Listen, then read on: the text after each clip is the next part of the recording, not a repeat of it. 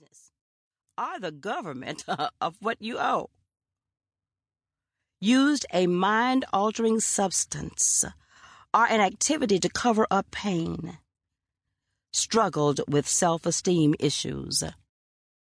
Been caught up in a fight that wasn't yours, but you were determined to win. The battle we're in. These questions reveal the trials and temptations we're involved with daily. Things that let us know we're in spiritual battle. This war is about whether our bodies, souls, and minds will be given over to the devil. It's a battle against our human desires because we want to control life, to cajole people, situations, and circumstances to our preferences. We want to play God. No, baby. We want to be God. The answers to those 30 questions reveal how our self-centeredness and selfishness are personified, and how mercy, justice, grace, and favor can be annihilated. Unfortunately, we often leave little place for the Father, Son, and Holy Spirit to be manifest or magnified in our lives.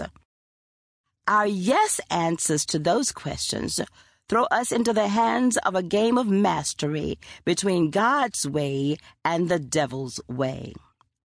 The end was determined before the foundation of the world, but our human nature is power-hungry and wants to take over. And the devil gleefully hangs around to help. We work ourselves into a frenzy, doing the very things that assure failure and disaster. We pick the wrong battles to fight and choose the wrong weapons of defense. We act like we're telling life, put up your dukes and fight. We dare life to let us live in it, while what we really need to do is to learn how to live successfully through it and glorify God. I understand that fighting our desire for control isn't our natural inclination. One of the first laws of nature is self-preservation and taking the easiest route. And we often fool ourselves when we are busy handling our situations, thinking we know all the details and the involvements and how to win in our own strength. On the other hand, there are people who don't try to fight life's battles at all. They live in a state of apathy, denial, stubbornness, boredom, or defeat. There's no fight in them. They're unwilling to stand up to or for anything. They're waving the white flag, allowing themselves to be consumed in nothingness. They've even become numb to their own feelings. They've lost the fight. Their bodies have deteriorated. Their minds have petrified. Their souls have experienced rigor mortis. Can these people choose to live again? What does God want for them?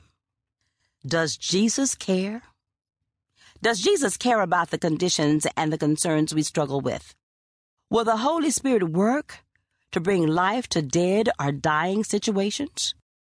Yes. None of the situations mentioned in the 30 questions are the real reasons for our struggles.